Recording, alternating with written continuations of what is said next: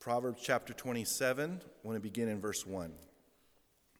Do not boast about tomorrow, for you do not know what a day may bring forth. Let another man praise you and not your own mouth, a stranger and not your own lips. A stone is heavy and sand is weighty, but a fool's wrath is heavier than both of them. Wrath is cruel and anger a torrent, but who is able to stand before jealousy? Open rebuke is better than love carefully concealed. Faithful are the wounds of a friend, but the kisses of an enemy are deceitful. A satisfied soul loathes the honeycomb, but to a hungry soul every bitter thing is sweet. Like a bird that wanders from its nest is a man who wanders from his place. Ointment and perfume delight the heart, and the sweetness of a man's friend gives delight by hearty counsel. Do not forsake your own friend or your father's friend, nor go to your brother's house in the day of your calamity. Better is a neighbor nearby than a brother far away. My son, be wise, and make my heart glad, that I may answer him who reproaches me. A prudent man foresees evil and hides himself. The simple pass on and are punished. Take the garment of him who is surety for a stranger and hold it in pledge when he is surety for a seductress. Let's pray together. Father, we just yield our lives to you. We're so grateful for your word. Lord, you tell us if we continue in your word, we're your disciples indeed. Your deep desire for us is to be well grounded in your word, so that we won't be tossed to and fro by every wind of doctrine that wicked men and false teachers put out there as truth.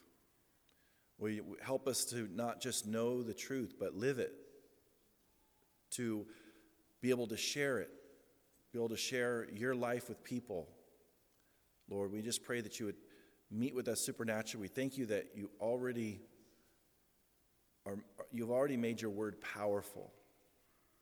Thank you that we never have to pray, Father, that your word be powerful. It's already as powerful as it needs to be. We just ask for our hearts to be receptive to what you have to say to us. We ask that your Holy Spirit would be our teacher this morning.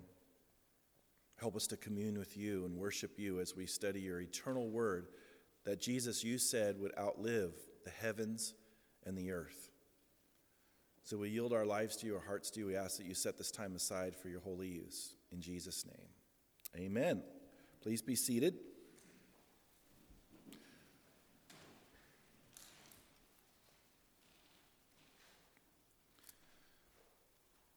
Over a dozen times in this chapter, we're instructed on relationships, different references to relationships. And relationships are important, very, very important.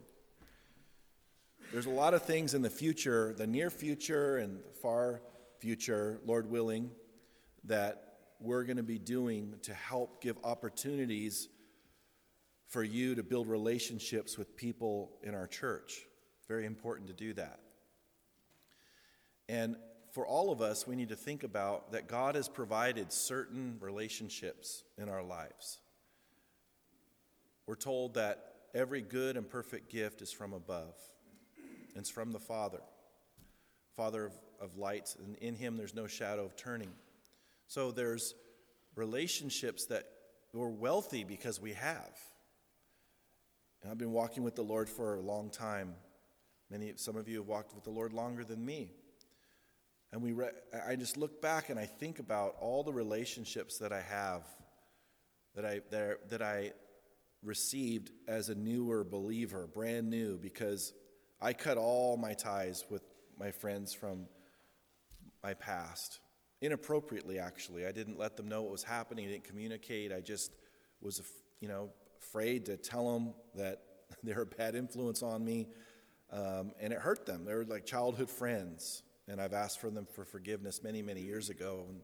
But I'm 20 years old, and I'm burning every bridge, everything, just boom.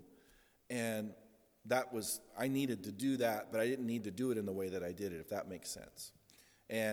But God provided these relationships. I just think of Garth Adderholt. He's taught here before and took me under his wing, started discipling me. Just a very close friend today. Was on staff with him at another church, and just the closeness and just the mentoring and the exchange. Now we're very, very close, like brothers. And there's all these different friends and relationships that God has strategically placed in my life, and He just does that with us, and He does it because He knows that we need it. We need to have that.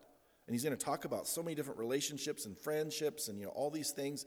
And it's encouraging to us. And maybe you're here and you don't have that.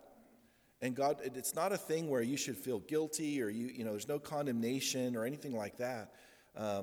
But God wants to do that. And I remember realizing at one point, I can choose my friends now, and I can choose them strategically, judiciously. Like, who's going to bring me up? Who's going to bring me up, and who is in my life right now that's bringing me down, that's causing me to go away the wrong direction, not on purpose, not intentionally, but they're taking me away from my relationship with God. And those people need to still be in our lives as a way for us to reach out to them, preach the gospel, encourage them, love them, all those things. But we need to have as our main staple, we need to have godly friends. They don't have to be in this fellowship. They can be in another fellowship. But we have to strategically, look, it's been said that, you're going to be influenced by the people that you're around, or you're going to influence the people that you're around. Jesus hung out with sinners. I love that. He was called the friend of sinners. But Jesus was the influencer. He wasn't the influenced. They were the ones that were influenced. So I can't say this person in your life, you're an influencer or you're the influence necessarily. You're going to know that better than anybody else. You know what happens when you're around them. You know if they encourage you in your faith, whether they believe the Lord or not. There's people that don't know the Lord that will encourage you in your faith. Well, that's not for me, but that's good for you. But I don't want anything to do with that. But I'll encourage you in what you're doing. That's great. But if they're taking you away from it, they're all these things. So we have to know, am I influenced by this person? Are they influencing me, or am I the influencer? Jesus is always the influencer. And he said that it's the sick that need a doctor. So we can't say, because some people take this too far. And they're like, well, I need to not have any friends that are unbelievers. That's not what God's called us to. How are we going to be salt and light if we don't have friends or relationships that are unbelievers? We have to be able to have those. But again, it has to be in the right proportion, led by the Spirit, and it has to be the right people that are not going to influence us negatively, which means that, of course, I need to be prayed up. I need to be, walking in the Spirit. I need to, all those things. But that's the beauty of the Holy Spirit, how He's so faithful to show us as we're open to those things. He starts showing us, this person, you need to reduce your time. This person, you need to increase your time with them, and all of that. And that will have such great dividends in our lives and affect our lives positively. I can't tell you. So I love the fact that he's talking with these relationships. So he begins in verse 1. He says, Do not boast about tomorrow, for you do not know what a day may bring forth. Wow, this is such good wisdom. God doesn't want us to boast about our plans because we don't know what a day may bring. And this is the crazy thing. We start saying, I'm going to do this, I'm going to do that. And you hear people say, Lord willing. James, I'm going to read in a moment, talks about what we should do. But the issue is, and this is the greatest reminder for us, is that we don't know what any day may bring. And so we're supposed to be subservient or surrender to God's plan for us. Now, James does say, and I believe that he, is thinking of this verse and other verses related to it when he says this in James chapter 4, verse 13 through 17. He says, Come now, you who say today or tomorrow we will go to such and such a city, spend a year there, buy and sell, and make a profit. Whereas you do not know what will happen tomorrow. For what is your life? It is even a vapor that appears for a little time and then vanishes away. Instead, you ought to say, if the Lord wills, we shall live and do this or that. But now you boast in your arrogance. All such boasting is evil. Therefore, to him who knows to do good and does not do it, to him it is sin. I'm going to read the last verse of those verses again. Therefore, so therefore is what's the therefore? You need to ask the question. What is the therefore? It's connecting to something you just said. He says, therefore, to him who knows to do good and does not do it, to him it is sin. We quote that verse a lot. And we talk about the sin of omission and the sin of commission. The sin of commission is something bad that he doesn't want you to do, but you do it. You intentionally do it. But the sin of omission is something good that he wants you to do, and you don't do it. So that's the difference. And that's where the verse comes from, the whole idea of the sin of omission, the one where it's something that's good and we don't do it, comes from, is that verse 17 in chapter 4 of James. To him who knows to do good and does not do it, to him it is sin. It's sin. Let's be clear here. It's sin. So we have to understand that he links it, and most people don't bring in this context to understand it. He links the sin of omission with flippantly talking about and assuming that we know what we're going to be doing in the future. We're making plans, and then worse yet, he's saying we're boasting about it. We're like bragging about what we're going to do. So there's two things that's wrong. The first thing is that we don't know what the future holds. He talks about our life being a vapor, here today, gone tomorrow. We don't even know. You know, it reminds me of Jesus when he talked about the man that had all this wealth and he just kept building bigger barns and making all these plans. And that lesson was, you are so foolish because this very day your life is going to be required of you. You see, we don't know what the future holds. Boasting about tomorrow is speaking as if our life is our own. But it's not.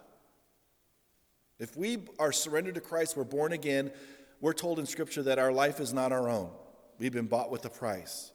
We were redeemed. Redeemed means to be purchased. We were purchased off the slave market of sin, and he owns us now. When we receive Christ, that transfer of ownership happened. That's what isn't communicated. It should be. That's what repentance is all about. When in Romans chapter 10, when he says, if anyone confesses that Jesus is Lord and believes in his heart that God raised him from the dead, he shall be saved. Jesus, when you're confessing Jesus is Lord, it's not just uttering the words, Jesus is Lord. It's recognizing that he is your Lord and he is in control. And you can't repent if you haven't done that in your heart. When you truly repent, you're recognizing he is worthy of your life, you're surrendering your life, and you're making a U-turn in the road of life. You're having a change of mind. That's what the word repent means. It means a change of mind. And that change of mind results in a change of direction. If the direction never changed, then the change of mind didn't happen. You don't go down the road and say, I'm going the wrong way. And then you just keep going. Just keep going. Don't stop. Just wrong direction, still going. If you keep going, it proves to yourself that you never had a change of mind. You never really realized that you're going the wrong direction. And you don't believe it, or else you would change. You would turn around. So that's what repentance is about. You're making a U-turn in the road of life. And so for us, he's saying, don't think that you're sovereign over your own lives. Because we're not. We're not sovereign over our own life. He says that our lives are vapors, which we have no control over. And the reality is this, is that we're his. He gets to determine what we do and when we do it. And let's just remind ourselves, most of us know this, but let's remind ourselves that his plan is better than what we can plan. So we're afraid sometimes to trust him with our lives. We're afraid to trust him with the future because we don't believe. We can read it all we want. Read it. But we don't believe that he has our best intentions in mind.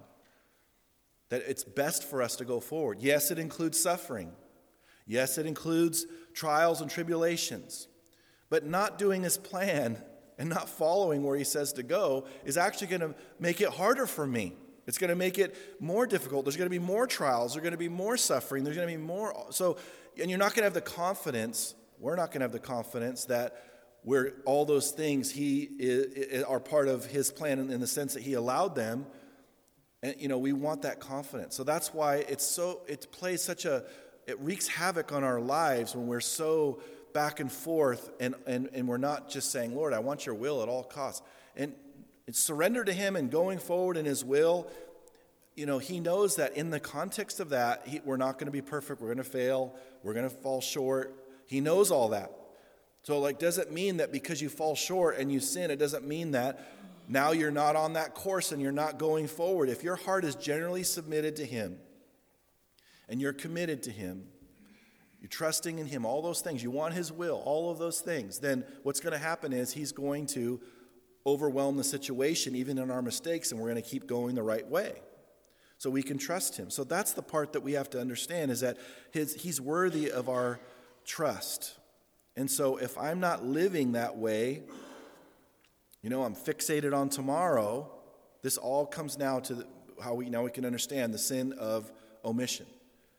If we are so focused on tomorrow and our plans and worse yet boasting about those plans, I'm going to be disobedient to what he's telling me to do right now. The good things that he wants me to do, I'm going to miss out on those things, and I'm not going to do them, and it's sin. That's how he connects it. Because I'm going to miss the good things he wants me to do right now because I'm so distracted and focused on the future. We need to be focused. We need to have goals. All that stuff's fine. We need to bring all those things before him and all of that. It's all subject to him when you make those things.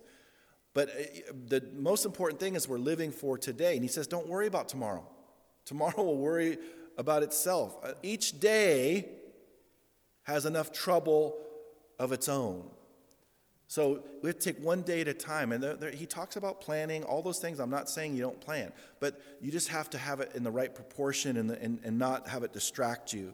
So he says there, do not boast about tomorrow, for you don't know what a day may bring forth. But one of the things that's encouraging to me is that I know he has grace for whatever a day brings. He has endless grace for us. See, I got an amen from in there. He has endless grace for us. Whatever we have, he has endless grace. He has an endless heart towards us and love towards us in the context of that. All those things fortify us and strengthen us to do the things and react in the way that we're supposed to react. We don't know what's going to happen. We have all these variables every single day. And he wants us to be anchored in those things that are not variables, which is him. Because he doesn't change. He's immutable. And his word doesn't change. And he has endless grace for us and patience and all these things every day, no matter what we face. And it's so encouraging. And he knows that we need to know that. And so he says, just trust me and surrender each day. That's why Jesus said to disciples, he said, if anyone wants to come after me, let him deny himself, take up his cross daily. Not take up your cross for next week. Not take up your cross for next month, next year. I'm going to do that today. You know what? I'm taking up my cross right now for leap year. No, I'm just kidding. Or just, for Groundhog Day. I'm taking up my cross right now for Groundhog Day because I don't want to do it twice. No, I'm just kidding. But, it's for today. You'll get that on the way home. But his grace is for today, and we have to take up our cross and daily, and it's a process. It's not a one-time thing where we arrive.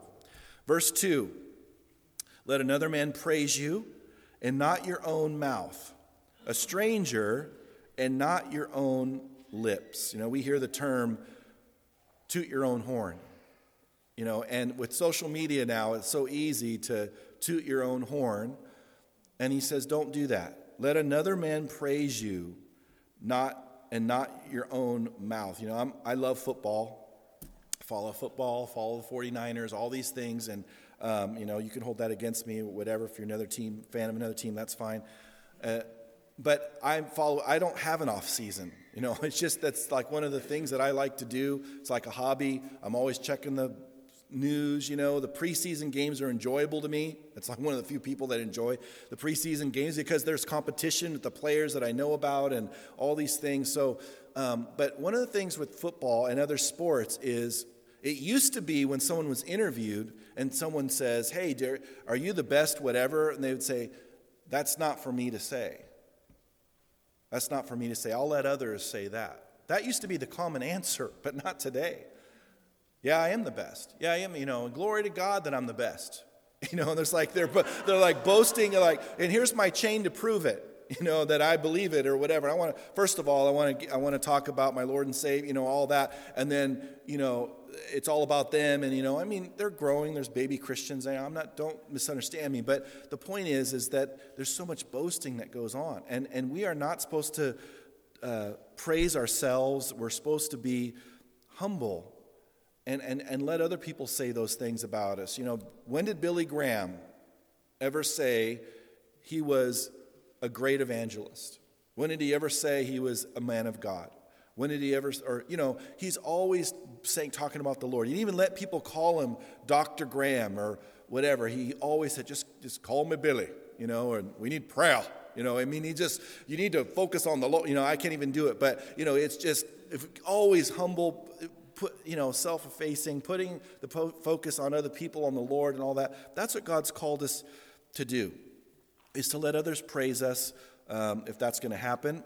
But this is something that people miss in verse 2. The last part of verse 2 is a stranger and not your own lips. They never quote that. They always quote the other thing. They never quote a stranger and not your own lips. Now let's ask ourselves, how does that happen? How does a stranger say good things about you?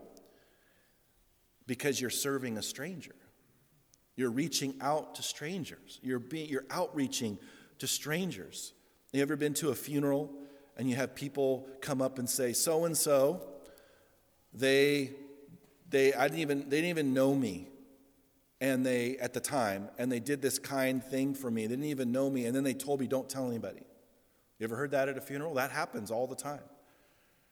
And that's the point, is that these people that are being respected and all of that, they reached out to total strangers. And that's how God is. God is reaching out. All through the law, man, you study the law and you study all these things. He's always talking about having compassion on the stranger, the person that's among you that's not from your land. You have hospitality, all these things. Let them feel welcome and everything. And as a result of that, they're going to be the ones that say how great you are or whatever. Let them, that's not why you do things, but if anyone's going to be doing it, it's going to be them, even strangers. Verse 3, a stone is heavy and sand is weighty, but a fool's wrath is heavier than both of them. So a stone is heavy. That's true. You ever as a kid roll stones down big hills? I did that. My aunt had a cabin up in above Sonora, way above Sonora, in wherever that was, Strawberry. And I would go up there during the summers, and I could bring a friend, so I'd bring my buddy there, and we had way too much free time and not enough supervision. But we were by this hill, and this hill just has all these steep things, and we're just digging these rocks up and letting them roll down, and we didn't know that the highway was down there. So it was like, let's long pause, bam! We realized that was the highway. We had no idea. But these stones are heavy. Sand is weighty. Sandbags and all that, they're heavy. But he says that as heavy as those are, a fool's wrath is heavier than both of them. So a fool, let's identify a fool. Again, a fool is someone that is not obeying God's word, is lazy or whatever. And we need to be careful about unnecessarily engaging someone's wrath. We have to be careful that we're steer clear from those things and try to avoid those things, because he's warning us here, a fool's wrath is heavier than both of them. And, gravity makes things heavy, obviously, right? And the force from things that are heavy cause a big impact. I'm sure this is review for you. I hope so. And he's saying those things are damaging. And what's more damaging is a fool's wrath is heavier than both of these things. So avoid people, they're throwing a tantrum or whatever, or a fit or whatever, get out of there. Go the other way. Get out of their influence and their reach. Verse 4, wrath is cruel and anger a torrent, but who is able to stand before jealousy? Anyone into drag racing here? Not like you're doing it on the roads or anything like that, but just watch drag racing, whatever. The funny cars and dragsters and all of that, they use nitrous oxide as a fuel. And it's very, very powerful, very, very powerful fuel. And I thought of that when I was thinking of this verse, because jealousy is a fuel. And jealousy is a fuel that has a lot of power. Just like unforgiveness and bitterness has a lot of power in it and can make people fuel a lot of ungodliness. So too, jealousy can do that. And he said, this wrath is cruel and anger a torrent. A torrent is, something that's like a current. Those things are hard, but who is able to stand before jealousy? And man, jealousy can cause a lot of problems and can cause people, can drive people, can be that fuel that drives them to do a lot of ungodly things. And he's warning from the receiving end of it to, we maybe do things to cause someone to be jealous, unnecessarily, like we're purposely doing it. But to be on guard against people that, are jealous, because there's no limit to what they'll do to change things around and all of that, but also to beware of jealousy in our own hearts. James told us in chapter 3, verse 16, for where envy and self-seeking exist, confusion and every evil thing are there. So that's true. Where self-seeking and envy, and the reason why he couples those together is because you can't be envious in the sense that it's applied in Scripture for other people. It's really connected to what you want, and it's totally man-centered and sinful and all that. But he says wherever that exists, confusion and every that's the word there, every evil thing are there. We're told in Scripture in Mark chapter 15 verse 10 that the chief priests handed over Jesus to be crucified because of envy. The Jews, were told in Acts chapter 13 verse 45, opposed Paul because of envy. 1 Corinthians chapter 3 verse 3, we're told, for you are still carnal, for where there are evil or envy, strife, and divisions among you, are you not carnal and behaving like mere men? This is a church he's writing to. The church of Corinth was one of the most carnal churches in the early church, and he writes to them and says very harsh things. I mean, not harsh in the sense of harmful harsh, but I mean direct and blunt and things that they needed to hear. And they were envious of each other, and there was strife and all these things. 1 Corinthians 13 verse 4, talking about love. Love suffers long and is kind. Love does not envy. Love does not parade itself, is not puffed up. So it doesn't envy. Love doesn't envy. When you're thinking about loving someone else, and that kind of agape love is a supernatural, intense love, other-centered, sacrificial love. If that's the case, you can't be envious of a person and love them at the same time and sacrifice for them. It doesn't happen. Galatians chapter 5, the lust of the flesh, verse 21, envy, murders, drunkenness, revelries, which means parties, and the like, of which I tell you beforehand, just as I also told you in time past, that those who practice such things will not inherit the kingdom of God. He lists envy in there. He lists envy. It's huge. We need to watch out for jealous people. We need to be careful about us being jealous of other people, because what it can do in our hearts. He says here that this, who can stand before jealousy? So we have to. That's a warning to us regarding those things. Verse 5. Open rebuke is better than love carefully concealed. Faithful are the wounds of a friend, but the kisses of an enemy are deceitful. So verse 5 says, open rebuke is better than love carefully concealed. What does it profit us if someone loves us but doesn't show it? What does it profit us? It doesn't profit us at all. And so if we have to choose between that and an open rebuke, we choose an open rebuke. So for us, we have to demonstrate both. I mean, open rebuke in the appropriate way. There's a way to do that that's not appropriate, of course. But, that if we have to choose, as something we would receive, we would definitely receive an open rebuke. That's better. But, let's demonstrate our love. And he gets to that in verse 6. Faithful are the wounds of a friend.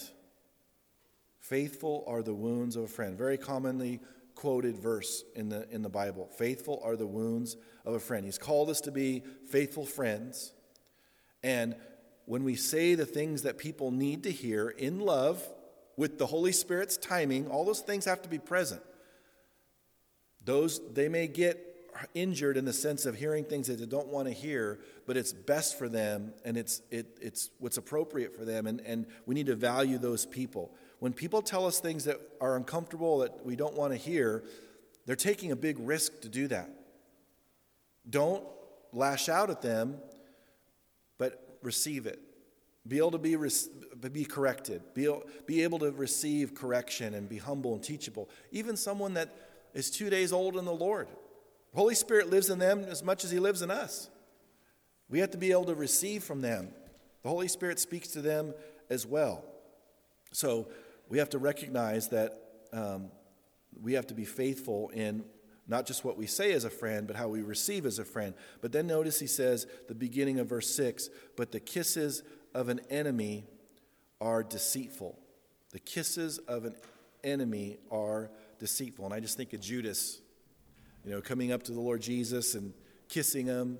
And that's how we're told that he was going to let the guard there, the temple guard, know who Jesus, the right person, who he was. And kissed him on the cheek. And he says, are you going to betray the Son of Man with a kiss? I mean, remember, Jesus loved Judas. Jesus demonstrated that love all through his public ministry to him. Doesn't mean that just because, he had feelings, all those things. He knew ahead of time, but even if you know someone's going to hurt you ahead of time that you loved, it still hurts.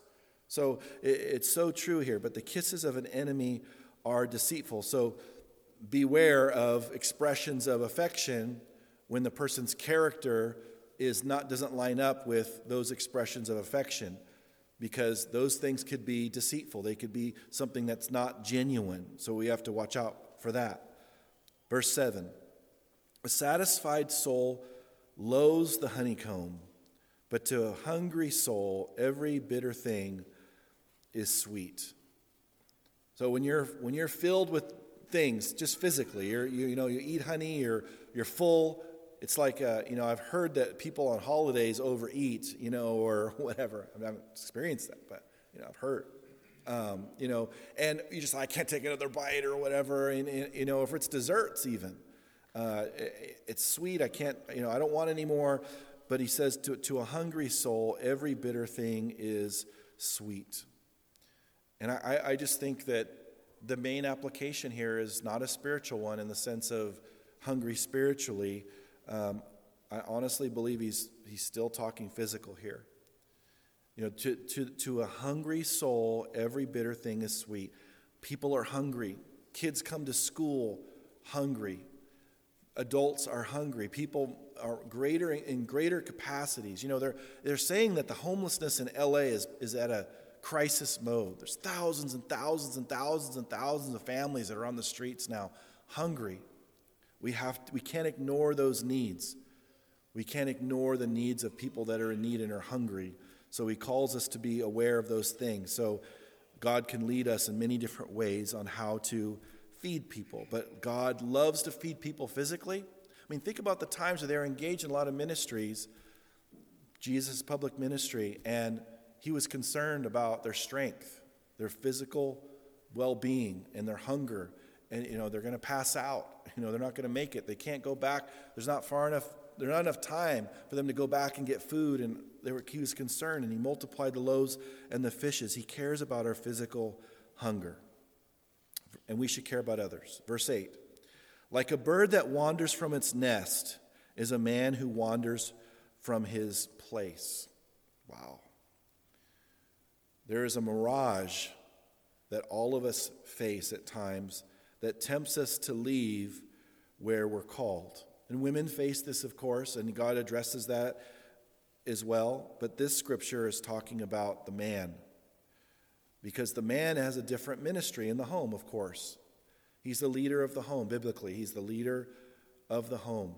And there's such implications and consequences, horrible ones, when he leaves his place, when he leaves his calling, when he leaves his family, when he leaves his marriage, all these things. And there's this mirage, and the enemy's always trying to paint a picture that makes it look like the grass is greener on the other side. But it's not. And so now more than ever, we need men to stay where they're called, to stay faithful, to stay being a man. We don't talk about that in our culture because, unfortunately, there's all this confusion about gender roles and all these things. The truth is, men need to be men. We need to stand up and do the right thing. It's a healthy thing, and if you do it appropriately, if you're a man, to tell another man, especially a young man, to man up, to be a man, to be a person of integrity, to be a person that works hard, that's dependable, that other people can count on. We don't need to leave our place. And notice he says wanders. And he says, like a bird that wanders from its nest. A bird's nest is a place that is safety for that bird. It's a place where that bird is providing for chicks, all these things. It's a place of refuge. It's a place of safety. It's a place of influence. All those things. Just like if a bird wanders from its nest, leaves its nest, it leaves so many things that are so important for its survival and where its place is. So too, a man who wanders from his place. Pray for the men in our church. Pray for everyone, but pray for men in our church to stand up and be men. And if you're a man here, and I can receive it. So tell me too, to be a man in certain areas, I can take it. I may tell you, you got to do this. This is an appropriate thing for a man. You need to stand up and be a leader. Too often, men are afraid to lead. And of course, women participate in some of that, but sometimes not at all. They don't participate in contributing to that problem whatsoever. And the man needs to step up and lead. And women, you need to let your husbands lead. They're not going to be perfect. They're going to make mistakes. They're going to, there's all those things. How can they learn to lead if they don't make mistakes? What place in life do we learn how to do something really well without having the ability to make mistakes? Nowhere. We have to lead. And you're going to, in any place that we're supposed to be submitted, any area, whether it's submitted to government authority, whether it's submitted in a church environment, whether we're submitted in a marriage or a family or for a child or whatever, every place that we're properly submitted, we put ourselves strategically in a place of blessing, that God will bless us. But if we're fighting against how he set things up, he's not going to bless us to the extent to which he wants to. So we have to be submitted and yielded to that. There's so many things regarding that, but we got to stay in our place and stay in that place by God's grace and not by our own strength, by his grace and all of that. Verse 9, ointment and perfume delight the heart. Little Polo, little Jacquard, I don't know. Chanel, number 5, I don't even know. Was there a number 1 through 4? I don't know. Delight the heart. Ointment and perfume. I don't want to know about your ointments, but just God's word says it delights the heart. And the sweetness of a man's friend gives delight by hearty counsel. I love that. The sweetness of a man's friend gives delight by hearty counsel. We've seen over and over in the book of Proverbs, there is safety in the multitude of counselors. And he just got done saying that, faithful are the wounds of a friend. Those people have been strategically placed in our lives, or will be, as we're open to new relationships and all of that. And we have to value those things and appreciate those things. But also, who are we that person for? Who are we that faithful friend? Who are we, whose life are we supposed to be sowing into, investing in, and all those things? Look around us. Look for people to be, the right people for us to and led by the Spirit to invest in. So look at all these relationships and how God is into relationships and how he's provided and wants to use it in our lives. The sweetness of a man's friend gives delight by hearty counsel. Verse 10, do not forsake your own friend or your father's friend. It's so easy, especially when conflict happens or misunderstanding, or we can't be corrected, or we don't want to take any kind of counsel or whatever, and we can just say, you know what, I'm forsaking my friend because they're telling me something I don't want to hear right now. There are people that are not walking with the Lord, and they just denounce all their friends and they just disappear. It's like they got abducted by aliens or something. There are people here that, that are here and, we love them, we're loving on them, and all of a sudden one day they're gone. We have no idea where they're at, and they don't realize how hurtful that is. We've invested in them, we've prayed for them, all of that, and they just disappear. And don't think that leaders are immune from being hurt by people disappearing. It's very painful. Hurts so much. It's not like we are just like, oh, well, it doesn't matter to me or whatever. It does matter. It matters a lot. It's one of the hardest things that I deal with is people leave. It's so funny. People leave a job. They go around and say goodbye to everybody. They thank them or whatever. And somehow with churches, people moving on to their churches, they don't follow the same thing they do everywhere else. It's just like, boom. Abducted by aliens, gone. Don't know where they went. Think about who blessed you in that church. Think about what they've sown into your life. Think about how they've prayed for you and helped your family. You're not going to say thank you. You're not going to. And a lot of times, I understand in unhealthy environments are putting pressure on you to stay. We don't do that. And just because we're not putting pressure on you to stay doesn't mean we don't want you to stay, for one. Number two is we care about you and your family. So be loving and be appropriate. And yes, there'll be some people that don't know how to handle it. They may say some weird things or whatever. That's fine. But love on them. Thank them for their influence in your life. Let them thank you for your influence in theirs. Someday I want to write a thing about how to leave a church appropriately, because it needs to be done in love. It needs to be, and we need to just go through 1 Corinthians 13 and how am I supposed to do that and be appropriate. That it's fine. If God's moving you on, great, but just leave appropriately. And if there's an issue, I don't know why I got on this, but if there's an issue, make sure that issue is based in reality, and you're not assuming that there's someone thinks this or done or whatever. Seek wise counsel related to that. And if you're sure that God's moving you on, let people that care about you and they already have a track record of loving you help you understand where it is you feel like you're supposed to go, help you with that and help you understand. I've had many, many people like, oh, I'm supposed to go to this place. And like, did you read the doctrinal thing on the website? Do you really believe those things? Because if you do, great, that's for you. If you don't believe those, obviously we want people to believe the truth, of course. But you know what I mean? If they're convinced that that's the truth, then align with that, because this is the big picture. Biblically, we're supposed to be preaching the gospel out here. And then we're called to bring them in to be discipled. And I've had people say, well, I don't believe, like these 5 things, but they have a great whatever, youth ministry, they have a great whatever, children's ministry, or whatever it is that they're attracted to, or life groups, or whatever it is. And that may be a blessing to you, but think about the people that you're going to be leading to Christ and bringing them into, because they're going to be shaped. They're going to be shaped by that ministry. Maybe you're mature enough to know that these things aren't true, but they're not. And they're going to be turned into whatever that church teaches, and you're going to be held accountable. I'm going to be held accountable for that, what we introduced them to, because we're the ones that said, go to this church.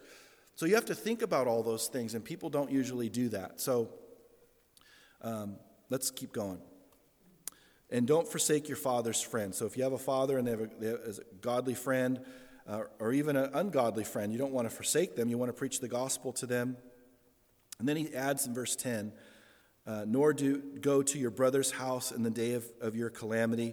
Better is a neighbor nearby than a brother far away. Because in the day of calamity, this is why we need to know our neighbors. This is why we need to have solid relationships, because God wants to use many people that we may not expect to help us on a day of calamity, because time is of the essence, and we don't have time to go far away. If our sibling is far away, we don't have time to do that. We need help right now. And instead of allowing those things to happen negatively or that need addressing right now, instead of letting them be delayed and being addressed, He wants to maybe use someone in your neighborhood or someone close by or something, and so we have to think about that. The issue is things need to be addressed quickly, and sometimes a faraway relationship that we have isn't the best thing for it to be dealt with appropriately. Verse 11, my son, be wise and make my heart glad, that I may answer him who reproaches me. So he's talking to his son, be wise and make my heart glad. Every father wants their son or their daughter to make their heart glad. Every single one. It's one of the reasons why I wanted youth in here today. Because think about your decisions and how it affects your parents. Think about how you affect them. Don't just have your focus on your own life. You're not an island to yourself. None of us are. Think about how it affects them. Think about how it affects their sleep, their health. Think about your decisions and how it affects other people's lives. Part of growing up is understanding how the rest of our decisions affect others, and we get our focus off ourselves so we're not so self-consumed. And that's part of growing up. Make their heart glad. So when people, you may have an appropriate answer as a parent to people that are looking down on me based on my children. Verse 12. A prudent man foresees evil and hides himself. The simple pass on and are punished. This is interesting. And he repeated this in chapter 22, verse 3. It said the exact same thing. Proverbs 22, verse 3. But I've mentioned this many times. We're not called to face evil head on. We're called to flee. Paul wrote to Timothy and said, flee youthful lusts. The example of that would be Joseph in the Old Testament. Potiphar's wife wanted to have sex with him. And he said no. And he ran the other way. And he didn't flee. And he went so fast, she grabbed for him and grabbed part of his garment or whatever. Just gone. Just flee. Flee youthful lusts. We need to not try to take it head on because our flesh is very easily influenced. And as you start starving your flesh, you start starving your sinful nature, it takes less and less to revive your sinful nature. I've heard it said, I can starve myself, with all that sin and all that and cut it all off, and it takes less for it to be all brought up and inflamed and all of those things. It can go on.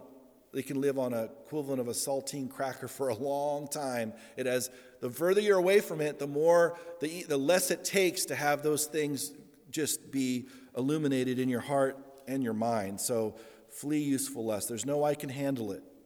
The scripture for this, another one, is 1 Corinthians chapter 10, verse 12. Let him who thinks he stands take heed lest he fall. So that's the important verse there. Let him who thinks he stands take heed. That means pay attention. That means not just be a victim of things and just let things happen to you, but think ahead and plan for holiness instead of just, because most of us don't plan for sinfulness, but what we do is we don't plan for holiness. So we just we're like trying to be Switzerland, trying to be neutral. And we're not planning for things ahead of time. Paul wrote and said we're not ignorant of the enemy's devices. There's snares, there's traps, there's our weaknesses in our flesh, things that we have a propensity to be engaged in. We need to guard against those things. We need to starve that sinful nature and feed the Spirit. And if you're struggling with temptation more than normal, have more intake, spiritual intake, more reading of God's Word, more prayer, more fellowship, all the things that helps us grow. When I'm being spiritually attacked and I get some doozies, I just go deeper into prayer, deeper into His Word, calling up for prayer. I just keep doing that until it subsides. And that's worked every single time. It's just amazing how God has solutions for everything that we have to deal with. Moving on here. We did verse 12. Verse 13. Take the garment of him who is surety for a stranger, and hold it in a pledge when he is surety for a seductress. So the whole point of these things when he talks about co-signing, being surety is a co-sign. You're co-signing for someone. He tells us over and over again to not co-sign for people, to let them stand or fall on their own. And if we are unwise with his money, it's all his money. And you have to realize, how many times would you give your money at risk and someone else is using that money to co-sign for somebody else? You wouldn't do that very often at all. Well, it's the same. It's his money. We're managers of his money. We need to not co-sign for those things. So, but if you are going to do something related to that in terms of just helping someone out or whatever, if it's his money, we need to have some kind of deposit or something that that's a value to where we cover his money and we protect his money. He's called us to be great stewards and all that. Now, I don't know about a seductress, if you're going to be participating in that. But obviously, no, we're not going to back that up. But the point is that to not risk his money and to be careful with those things. So it's important. So the three main things that I saw here was boasting about tomorrow, beware of being jealous and beware of other people's jealousy, and flee from evil, not take it on directly. And I think that's a good kind of summary of what we've seen. And this is the risk here, is if we boast about tomorrow, we're going to be engaged in not doing what we call us do today. We're going to demonstrate to him that we're sovereign over our lives instead of instead of him. If we're being jealous or engaged in allowing ourselves to be vulnerable related to jealous people, then we're going to suffer as a result of that. He doesn't want that for us. And if we take evil head on and we don't flee from it, we're going to fall. We're going to fall for sure. You're just guaranteeing it's just a matter of time. So we have to guard against those things. Very important. Let's pray together. Lord, thank you for these 13 verses. Use them for your purposes in our lives. Thank you so much, God, that you are so faithful to give us what we need, and you give us all this wisdom. Lord, we want to be surrendered to you in everything. I just pray you would encourage your people today, that you are for them, that you have all the grace every day for whatever they deal with. I pray you'd encourage them, Lord, that you're committed to them beyond whatever they could imagine. I just pray, Lord, that you'd give them increasing confidence, and myself too. Give me the same thing, increasing confidence, Lord, that your grace is sufficient for whatever we deal with, and that you're always for us. And if you're for us, who can be against us, Lord? So thank you for the encouragement in Jesus' name. Amen.